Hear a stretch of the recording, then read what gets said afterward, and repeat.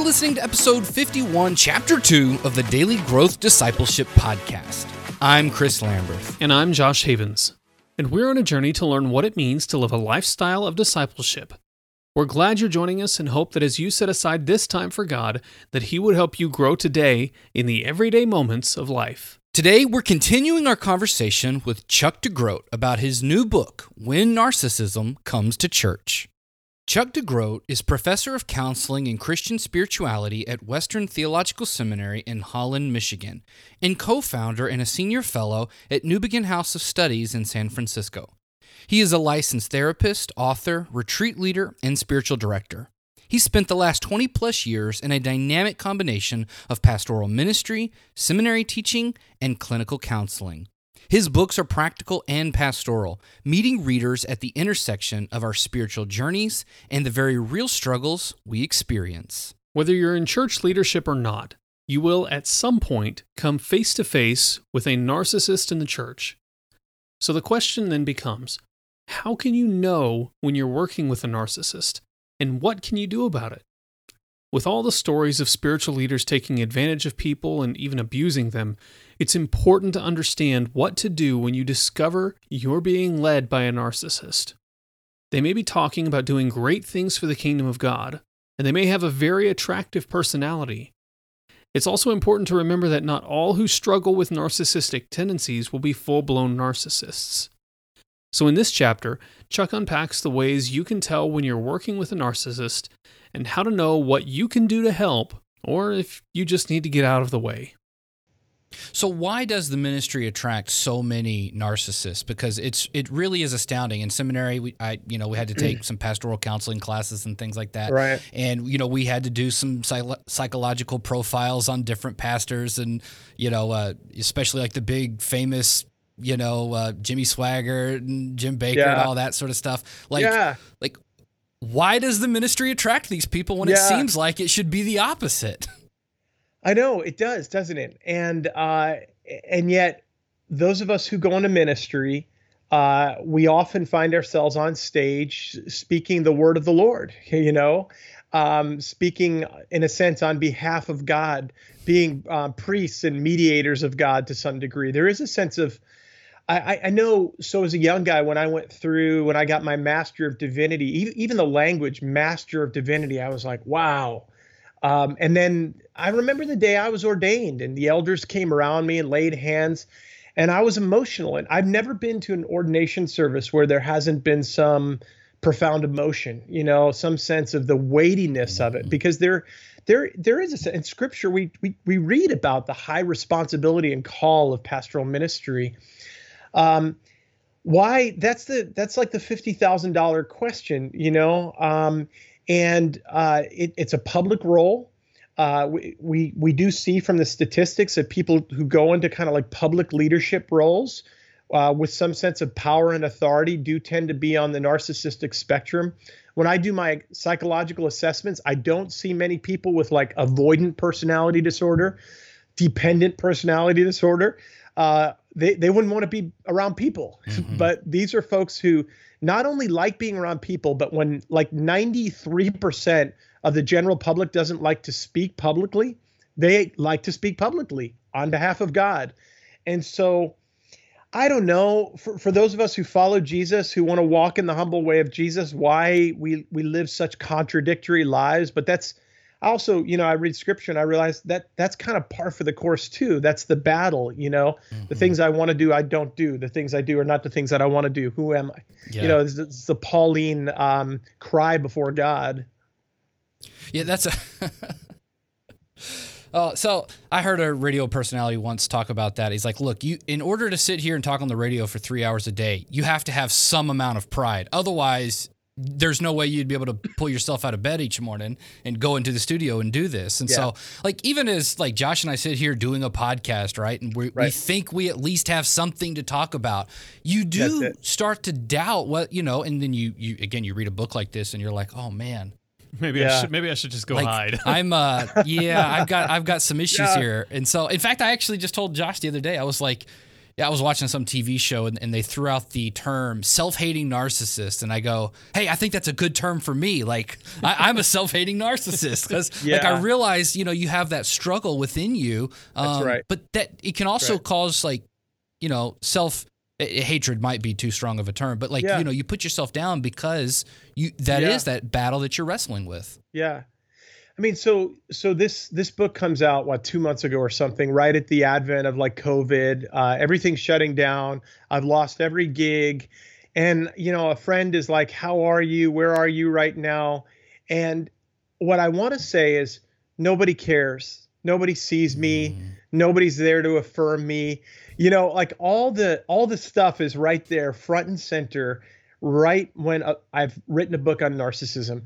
And so think about the irony of that, right? Yeah. But I think the thing about it is that what you just said was honest. And hopefully I'm honest enough with myself, curious enough about my own motives to kind of see those things and root them out and get back to who I am in Christ. But I do think that I have worked with over the years, in terms of my own pastoral work, therapy work, people who are not very curious. And, we'll start to have the conversation and I'll say, hey, can we talk a little bit about, your assessment that I did? There was a spike on the narcissistic spectrum, and I'll inevitably get the response of like, I knew it. You psychologists are always out to get us. You're against me. You're not, and you're not going to acknowledge all the fruit of my ministry or whatever it might be. There's just resistance. And that's the painful part of it, is that when there's not curiosity, there's just resistance. There's not as you guys sort of demonstrated a moment ago, a desire to kind of enter in and say, well, what about this indicts me? All right, so let's keep going down the pastoral avenue just a little bit more. So we've established that pastors, or for whatever reason, maybe they have some narcissistic tendencies to get in there. And pastoral leadership definitely does have a way of exacerbating that because of, like you said, you're literally getting up and speaking for God every single week. And so it definitely is a humbling thing. But sometimes, we start to believe we start to drink our own Kool-Aid, I guess, as you would say. Yeah. So what are the warning signs that parishioners should start looking out for if they see these narcissistic tendencies coming from their pastors that aren't just the normal, like, that was good pastoral leadership? Because, like, one of the red flags you talk about, right, is grandiosity. And if we're talking about the kingdom of God, that's a very grand idea. That's a huge vision of, literally the kingdom of God, overthrowing the empire of the world and all, like, it's very natural language. And again, I feel very drawn to that. That's a really cool thing to talk about. Yeah. So how do we differentiate when a pastor's just talking about good kingdom of God things and then falling into some of these narcissistic tendencies? Yeah, that's a tricky one because he is most likely talking about the things of God, So I think there are probably two angles to approach that if you're a parishioner. One is kind of what's happening inside of you. And generally what I find is that parishioners tend to idealize narcissistic leaders. In other words, they start believing the pastor's press. And so when things happen or when there are red flags, they find themselves defending. And inevitably, I've heard from parishioners who said, yeah, I defended him for 2 months or 2 years or 2 decades even, and I didn't realize it. And so there's a healthy sense as a parishioner of seeing the flaws in your pastor too. I mean, I don't want them to see too many of my flaws, but there's a sense in which you want them to say, oh yeah, well, I know Chuck, or I know Chris or Josh, and he's not perfect. He's human, but he's got some really good things to offer. So I think there's that sense. I think that there's also this sense where parishioners will begin to doubt their own experience. Like something will happen, they'll feel questioned or bullied or manipulated in some way, and they'll say, well, it can't be him because he's the pastor. And so it's that, and I in my role will sometimes say, well, trust your gut. Go back and pay attention a little longer and come back to me and let me know what you're feeling. Let me know what you're seeing. They'll say, well, it happened again and it happened here. And every time I think it's got to be me, but I'm beginning to realize that this is a pattern. Mm-hmm. And whenever we see a pattern, we're all going to disappoint people in one-off kinds of ways, but whenever we see a pattern and we can sort of say, yeah, this has been happening, not just a couple of times, not just that he's having a bad week, but this has happened consistently over the last couple of years. That's when a parishioner should say, okay, at least yellow flag, bring someone in who maybe can do a little bit of consulting work for you or ask some good questions. So what are some of those feelings that you're going to feel as a parishioner if you're dealing with or getting into some of these patterns? Yeah, well, I talk in there. I mean, some of this is about spiritual and emotional abuse and the dynamics of these things. We talk about certainly in the ministry, there have been significant cases of sexual abuse. We see that in the Catholic Church, but across the evangelical Protestant church, we see that. But more often than not, we see the invisible wounds of emotional abuse. Then layer on top of that the component of spiritual authority, and you've got this kind of spiritual emotional abuse, right? And that's what they begin to experience is maybe they feel bullied, manipulated, a little bit crazy. That's what we call gaslighting, when you start to doubt your own reality or your own experience. Did that really happen? Did the pastor just dress me down in front of the entire staff? That couldn't have happened that way. When you feel small, ashamed, what I like to say is that, when you think about the dynamics of Scripture, think about it in terms of like the accuser in Genesis chapter 3 and Jesus. In the presence of Jesus, you'll grow larger. There's a sense in which Jesus will speak to your dignity. Even if Jesus is talking about your sin, Jesus will do it in a way that calls out the deepest in you.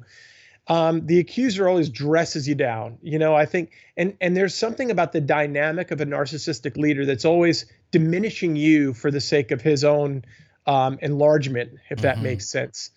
And so you got to sort of pay attention to those signs. Yeah, that's good. And it's so hard to really see those signs too, because they're so inviting at first. And so you kind of get like the bubble. You get drawn into their orbit. And so like everything revolves around them and you feel really cool. And it's sort of like one of those classic abuse situations that you hear of where it's, oh, well, he came and he apologized and he said he would never do it again. And so then they can make you feel really good privately sometimes and promise to change. But then again, back in public, they're there taking the passive aggressive pop shots or, leaving you feeling, I think I like that word, ashamed and more guilty than redeemed in any sort of way. Well, I think part of the trouble is so many codependent type personalities are going to be looking for leaders like that they can come to feel important, feel validated, and feel valuable around.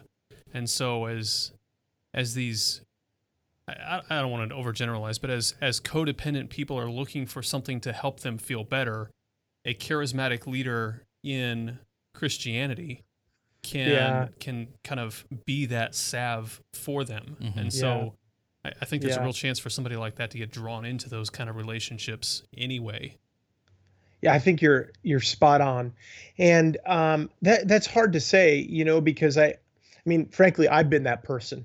I look back and over the course of 20 years, how many times I've been drawn in part because of my own story of shame or insecurity and wanting to be sort of aligned with someone who makes me feel a little bit better about myself or a little bit more powerful, or like a number of times that I've surrounded myself with people who will bolster my sense of ego, right? Mm-hmm. And so there's I want to say really clearly to people who might be listening, there's no shame in that as you come to realize that, wow, I'm like drawn like a moth to a flame to a narcissist, It does require us to do some of our own inner work and ask the question, well, why is that the case? And what does that say about me and my own story? It certainly doesn't make you responsible for the narcissistic leader, but it does mean that you might be kind of blind and you might be enabling in ways that you're not quite aware of. Mm-hmm. Yeah, especially because somebody I think can start out maybe on the more healthy side of narcissism when that relationship begins, and then over time it becomes more and more toxic. And so it's like you were talking about, you sort of justify it for 2 decades because you remember how they were before it had really taken over and gone into full toxicity. What if you're a parishioner and you realize you are in a situation where your pastor is a narcissist? Should you stay and try to get them help or influence change, or is there no hope and you should really just leave? So I would say really complicated question, and there's a different answer for every unique human being who experiences that.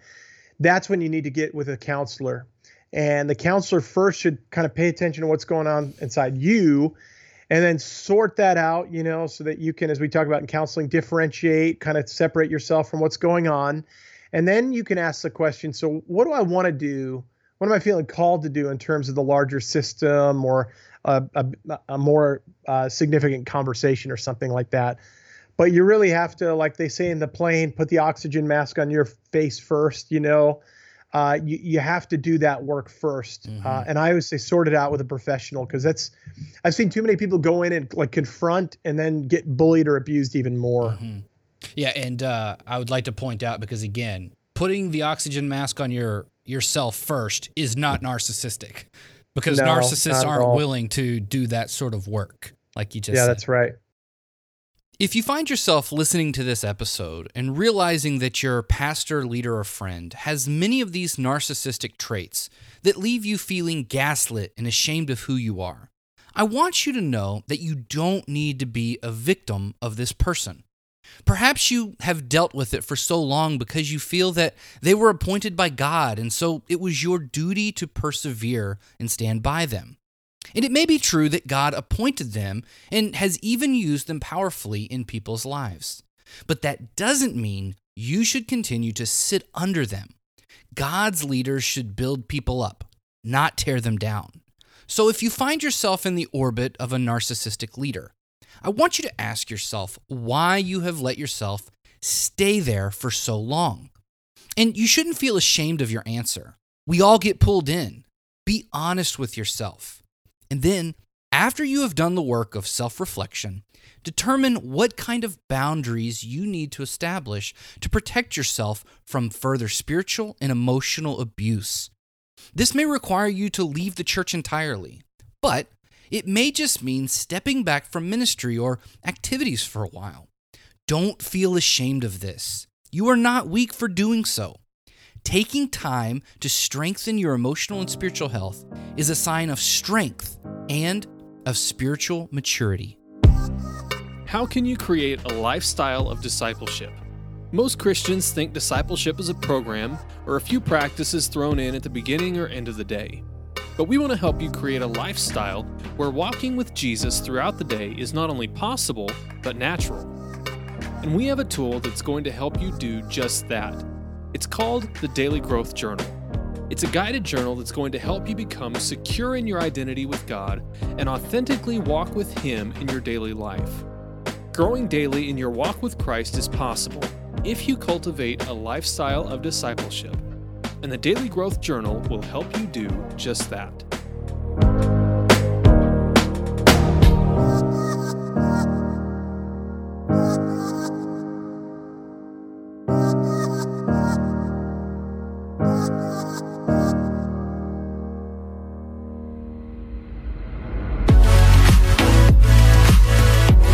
Thanks for listening to this episode of the Daily Growth Discipleship Podcast. To find out more about Chuck's work, check out chuckdegroat.net.